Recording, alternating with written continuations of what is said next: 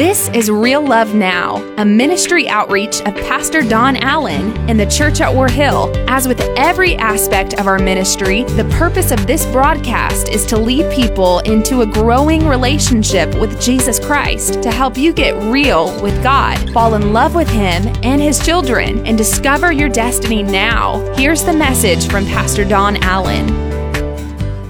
Well, I want to bring you a message today in a new series called Foolish. Anybody ever felt foolish? You can make the decision if I feel foolish today or not. If you sit there like this, I'm going to feel real foolish. If you do this, come on. Say amen. Amen. Some of you are still doing this. Give me a smile. Give me an amen. Come on. If you'll give me an amen, some of you are not going to say anything no matter what I ask. Come on now. If you give me an amen, it's going to help me know that you're getting this today. And I want to bring you this message called Blood on My Door. And we're going to talk about this series on foolish.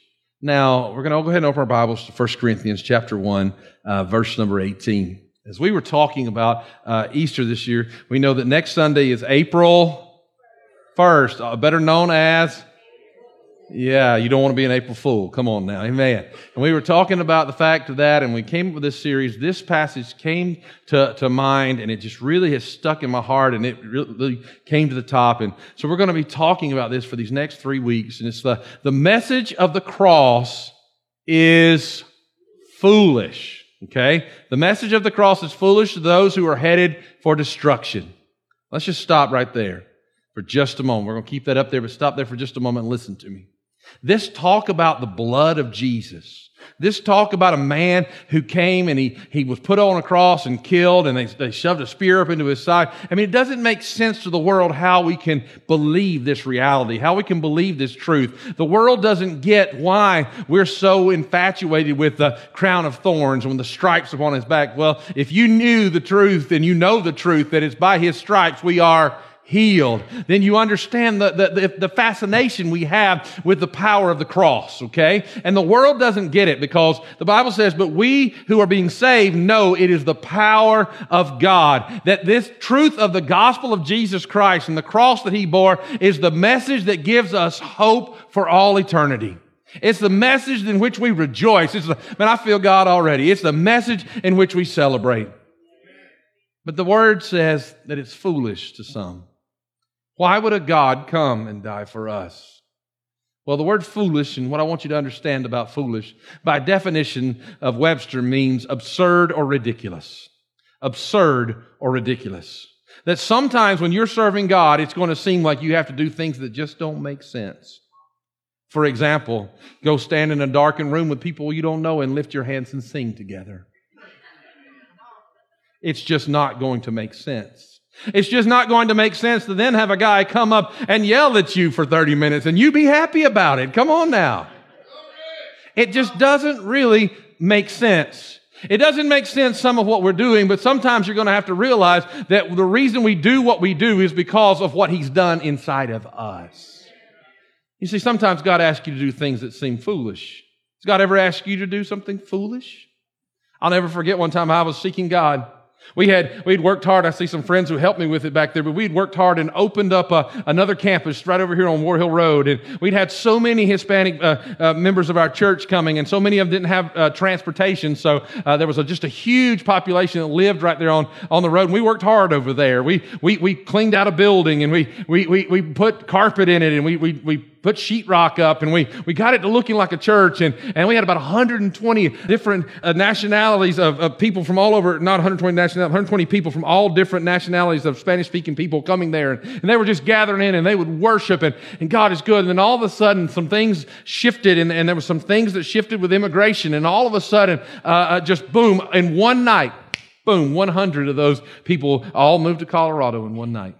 And then that little core of about 20 left came to me and said, Pastor, we're good worshiping just right over there at the main building. And so I had this building that we'd remodeled, and it was empty. And I mean, it makes sense. If you no longer need it, you just need to get rid of it. You need to back out of the lease or do whatever you can to not renew the lease. Do whatever. I mean, that's what makes sense. But I just had this aching in my heart. And I said, God, what are we supposed to do with that? And I don't know what to do. And I said, God, I turned it back over to the owner, God. And I was praying.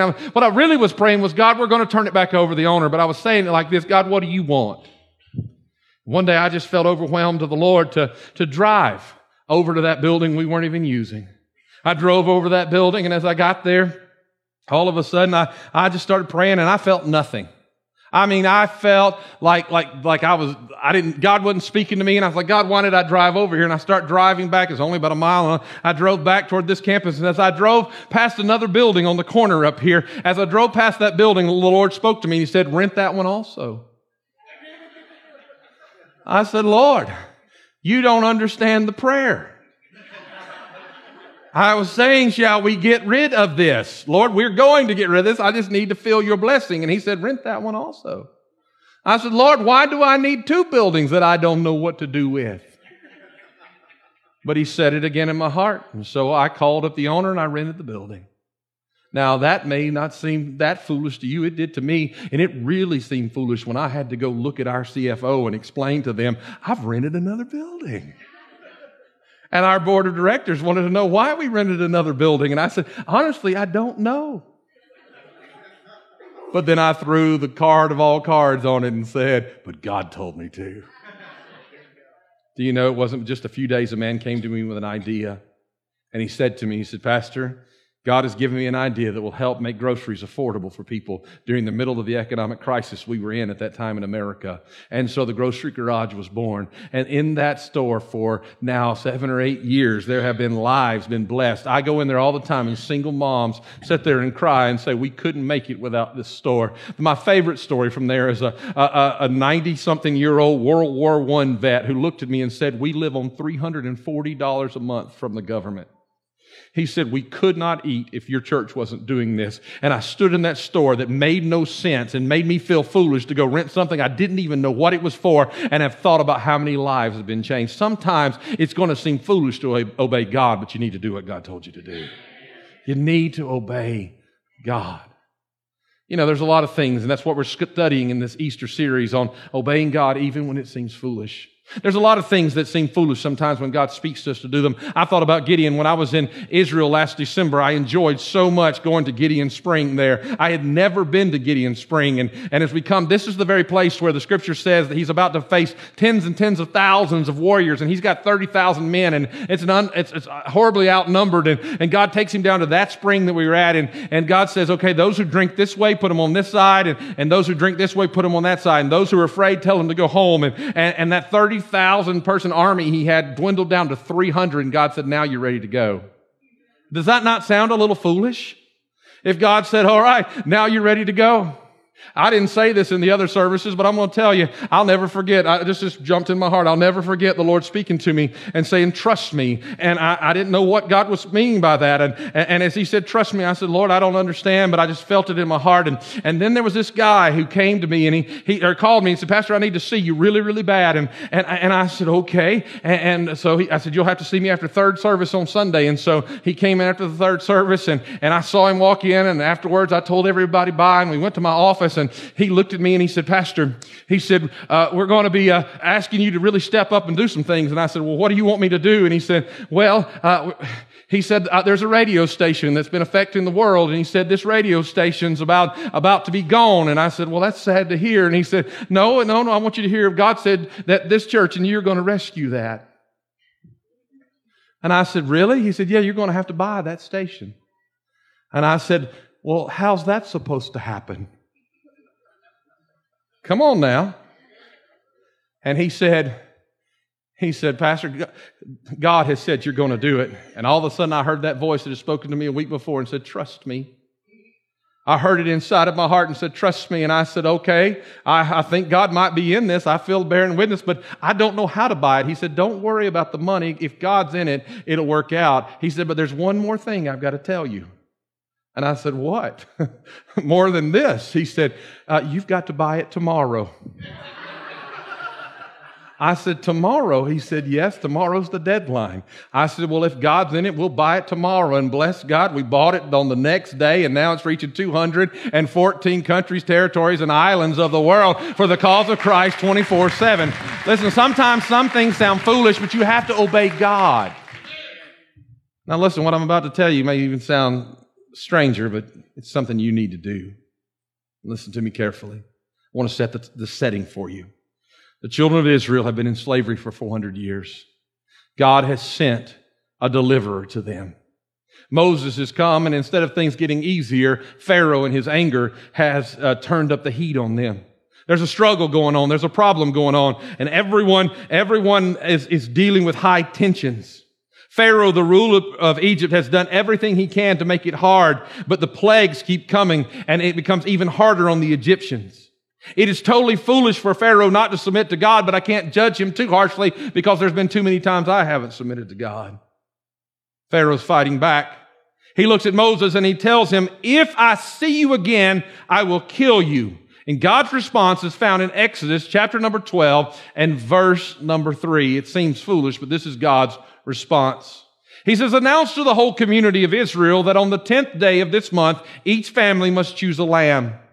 Verse 5, the animal that you select must be a 1-year-old male, either a sheep or a goat with no defects. Verse 6, then the whole assembly of the community of Israel must slaughter their lamb or young goat at twilight. They are to take some of the blood and smear it on the sides and the top of the door frames of the houses where they eat the animal. And I think the best verse that shows what you do there is in verse 22. Let's have verse 22. It says this, then take a bundle of hyssop branches and dip it in the blood. Brush the hyssop across the top and the sides of the door frames of your houses. And on that night, verse 12, on that night I will pass through the land of Egypt and strike down every firstborn son and firstborn male in the land of Egypt. Now I just want to put this in perspective for you. Not if you're the firstborn, but if you are the first son born in your family, would you please stand? Wow.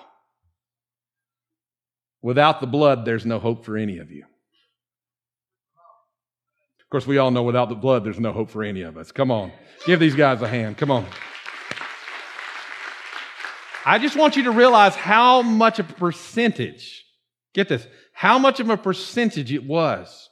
All right, this wasn't small. The firstborn sons, firstborn animals, and I will execute judgment against all the gods of Egypt, for I am the Lord. Now notice verse 13. But the blood on your doorpost will serve as a sign. Say that with the blood on your doorpost will serve as a sign, making the houses where you are staying, or marking the houses where you're staying. When I see the blood, when I see what? The blood. See, it's foolish to talk about blood in our society, but it's part of our faith. It is the message of the cross. When I see the blood, I will pass over you.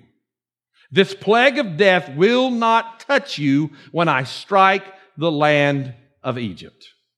Now let's get this in our minds. God begins to speak to them about something very radical. I want you to imagine this moment. I mean, God has been doing amazing things among the children of Israel.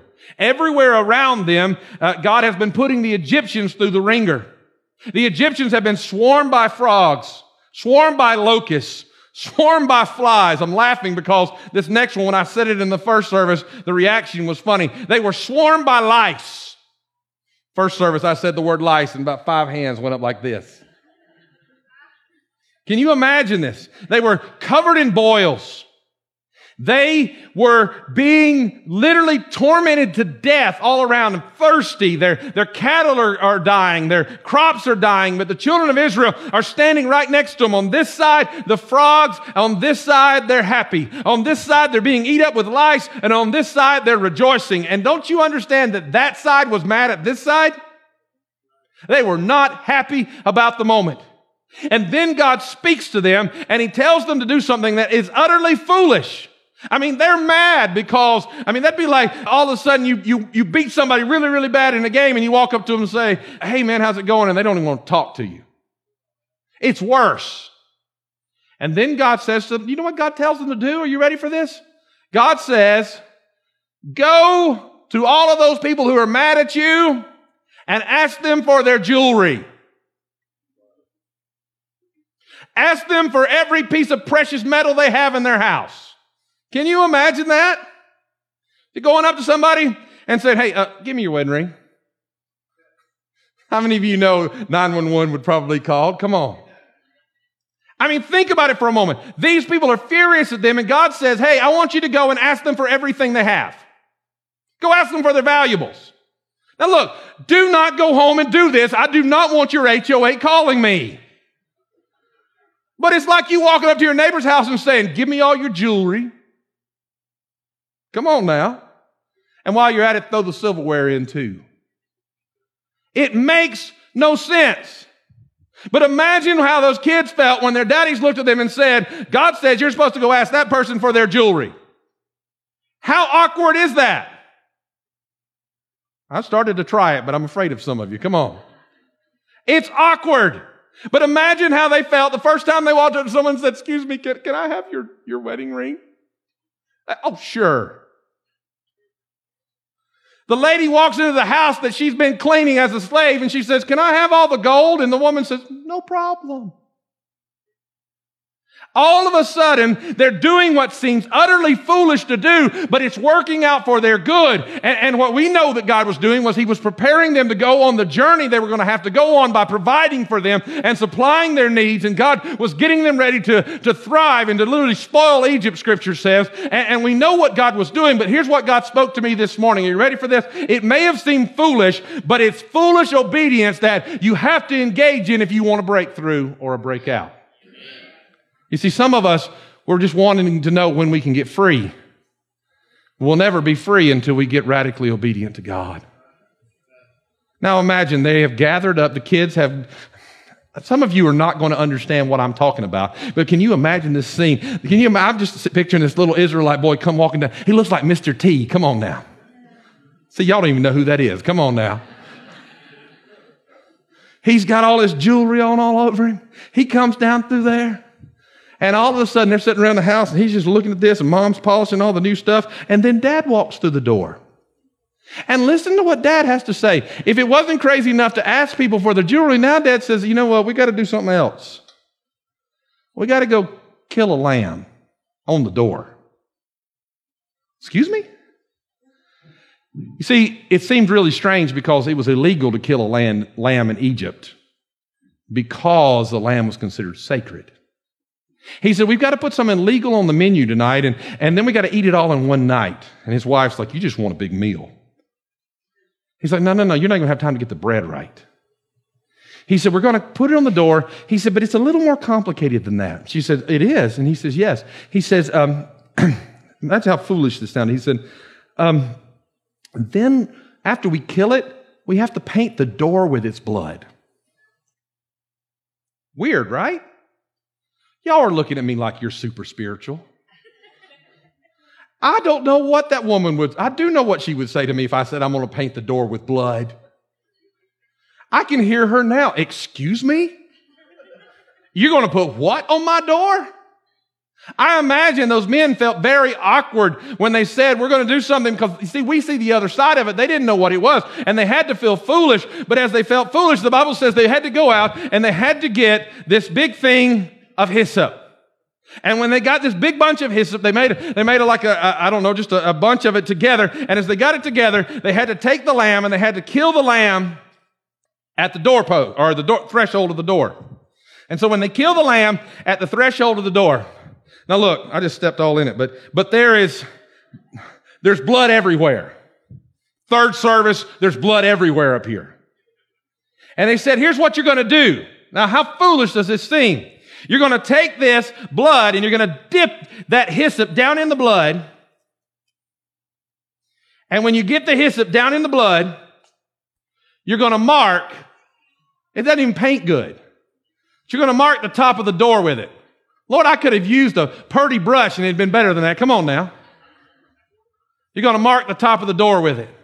And over time that night, it's going to run down the door. And he said, not only are you going to mark the top of the door, because there's blood at the bottom of the door where you kill the lamb, but then you're going to mark the sides of the door frame. And when you get through marking the sides of the door frame, you need to go inside. It's going everywhere up here. You need to go inside the door. Why is this important? Why is this so important? Here's what we're finding out. He says, you've got to get behind the sign of the blood. Because if you don't get behind the sign of the blood, I'm going to pass over. And when I pass over, there's going to be a problem because the blood is going to be a sign that you have placed your trust in God. Now, I want you to remember, God said, when I see the sign, not when the Egyptians see the sign. Most of us are living our lives in hope that people around us can see Jesus in us, and we need to do that. But God said, it's not about others seeing it, it's about me seeing it. Because God said, when I pass over in judgment, I will see the sign. And when I see the sign of the blood on your doorway, it will cause me to give you grace because the blood will be a reminder of grace. Here's the result. He said, I will pass over. I cannot ignore sin, but the blood is required so that I can move past your sins. The children of Israel were behind these doors, covered in blood, and they were not perfect. As a matter of fact, after this night, they would fail him time and time again. They would build a golden calf in the wilderness. They would grumble. They would complain. They would fall into sexual sin. They would fall into all kinds of struggles. But God would never leave them. Why? Because they had been covered in the blood. And because they were covered in the blood, when God saw their families and saw their lives, He didn't remember their failures. He remembered the blood. He remembered the significance of the blood. You see, sin has a cost, and you have to understand that. And you're going to always reap that cost of that sin. You're always going to reap that struggle and that problem. But because of the blood. Now, here's what happened in Egypt. When they came to kill the firstborn, what had the Egyptians done? They had killed the firstborn of the Israelites for generations. And now God's bringing judgment on them. Every sin you will reap, every struggle you will reap, unless there's something, and this is not popular preaching, and this is not modern, and doesn't make sense to a modern world, but without the blood, our gospel is of no effect. I don't care how many times I tell you how to fix your family. I don't care how many times I tell you what you need to do about getting better and getting better finances and getting free from your kryptonite. Unless you realize this message of the blood is foolish enough that it's what changes our lives, there is no hope without the blood of Jesus Christ. There is none. The church without the blood is foolish. Because all we're doing is gathering and lifting our hands in the dark. But because of the blood, His grace passes over. And when His grace passes over, He looks at some people that should be stained with sin, but instead He sees the grace of God because of the blood of Jesus Christ. Come on now. Amen. 1 Peter chapter number 1. Verse number 18 says, for you know that was not with perishable things such as silver or gold that you were redeemed from the empty way of life. Notice this, handed down to you from your ancestors. I love that. I love that. What it's saying is this, that you are not redeemed from the way that your family's always been just because of something you learned. For you know that it was not with those perishable things, but with the precious blood of Christ. A lamb without blemish, a lamb without defect. He was chosen before the creation of the world, but was revealed in these last times for your sakes. Through Him, you believe in God who raised Him from the dead and glorified Him, and so your faith and hope are in God. I'm running out of time, but I'm not running out of sermon, and I feel like preaching for just a moment. I want you to understand something today. It's the blood of Jesus that marks our lives, that gives us hope. Some of you have walked in here today, some are listening and some are watching, and I want you all to get this. I want you to understand today that it is not your failures that I came to point out to you. It is His lack of failure. It is not your weakness that I came to condemn you for, but to remind you that it is the grace of God who reaches down into every weakness and every struggle and causes us to arise. I have messed up. I'm already shouting, but I'm not done yet. I'm going to shout just a moment more because I'm talking to you about the grace of the blood of Jesus Christ that washes us clean. And I don't know where your failures have been, but this is what you need to understand. When Jesus has marked your door and marked your life, there's hope behind the blood for you. You can find freedom. And when God passes over, you'll still be standing by His grace. Amen. Here's what I had never seen until we put this illustration together. I had never seen this before. I started to get that up and point with it, but I'm afraid blood will... See, that's the thing. When the blood gets in your life, it gets everywhere. You can't keep part of it back. Watch this. I had never seen this before. I'll pick it up anyways. Here we go. Get it messy.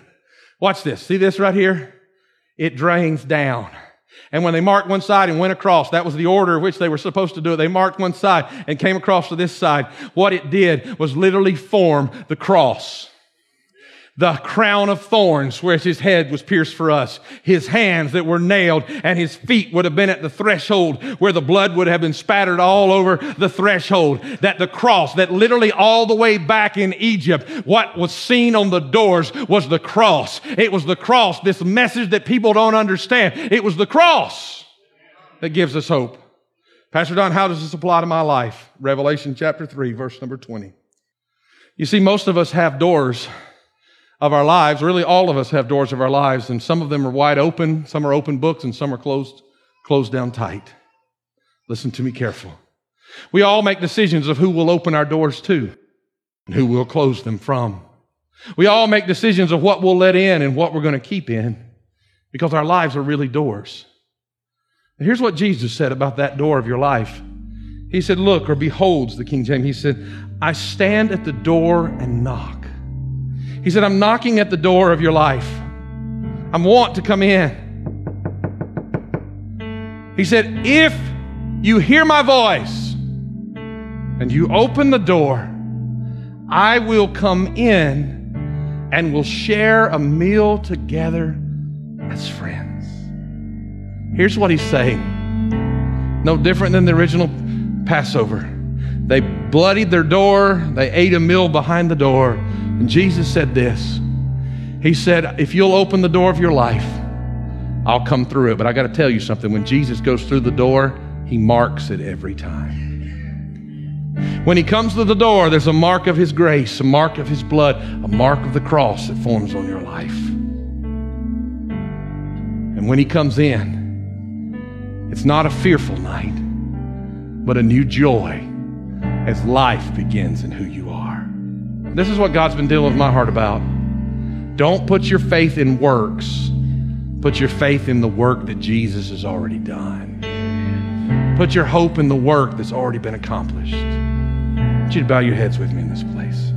Nobody looking around, everybody listening to my voice for a moment. I'm going to pray for us all. Father, you see our heart. You see the blood or not. You see it there, or you see it that it's never been given a place. You see who we are. You see right where we are. And you're knocking at the door of our lives. I want to talk to everybody with your heads bowed for just a moment, because there are people here who you love Jesus and you've asked Jesus to be your Savior. But there's a whole lot of your life that's not under the blood. There's a whole lot of your life that and it seems foolish to talk about the blood, but the blood is the only hope we have. And that means that you haven't surrendered that area, but the blood gets everywhere. It gets everywhere. And you need to surrender that area of your life. If that's you, I want to see your hands in this place. Get them up, hold them up high. Hands going up all across this place. Literally all over this place. Thank you. I'm going to pray for you in just a moment. Put those down. But you see, that's not the only ones that need to raise their hands today.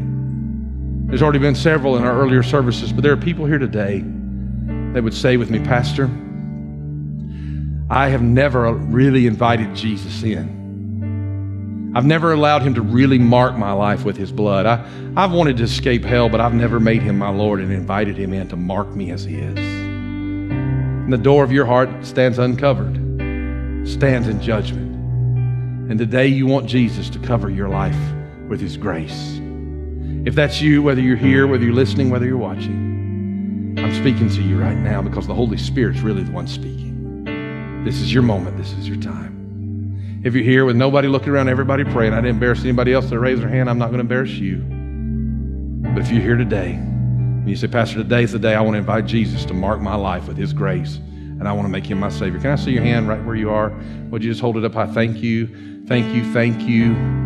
Who will join with me? Thank you. Thank you. Thank you. Who will join with these 6? Thank you. Who will join with these 7? Who else will join with these today? Thank you. Thank you. Yes, I see these hands. Hallelujah. All right. I want you to join hands with someone near you. You don't have to cross the aisles, but let's pray a prayer of faith. The Bible says that if we will confess Jesus Christ as Lord with our mouth and believe in our heart that God raised him from the dead, we would be born again. So today, we take this moment to celebrate the gift of Jesus with these who are finding him today. Come on, let's pray together. Jesus, by faith, I believe your promises. Heavenly Father, I am a sinner in need of a Savior. In Jesus' name, I repent of my sins. From this moment on, I give you my past, my present, and my future. In Jesus' name, I believe that God is my Father, heaven is my home, and Jesus is my Savior. Amen and amen. Father, I pray for all of those who prayed that prayer right now. Come on, celebrate. Amen. Some for the very first time, and some as points of rededication. But I pray for all who said they have areas of their life that need to be under the blood. Lord, as these are experiencing now, as you're literally going to be moving into their lives, changing who they are in this new life, Father, I thank you that as we as others begin to live in such a way of not fear about what lies behind the door of our life, but faith in who has marked the doors of our life. In Jesus' name, amen. That's today's word from Pastor Don Allen to help you get real with God, fall in love with Him all over again, and live out your destiny now. To learn more about our pastor and the ministry of the Church at War Hill, join us online at warhill.com. Then join us in worship at one of our North Georgia locations. Service times are Sundays at 8:15, 9:30, and 11 a.m., where you will find real love now.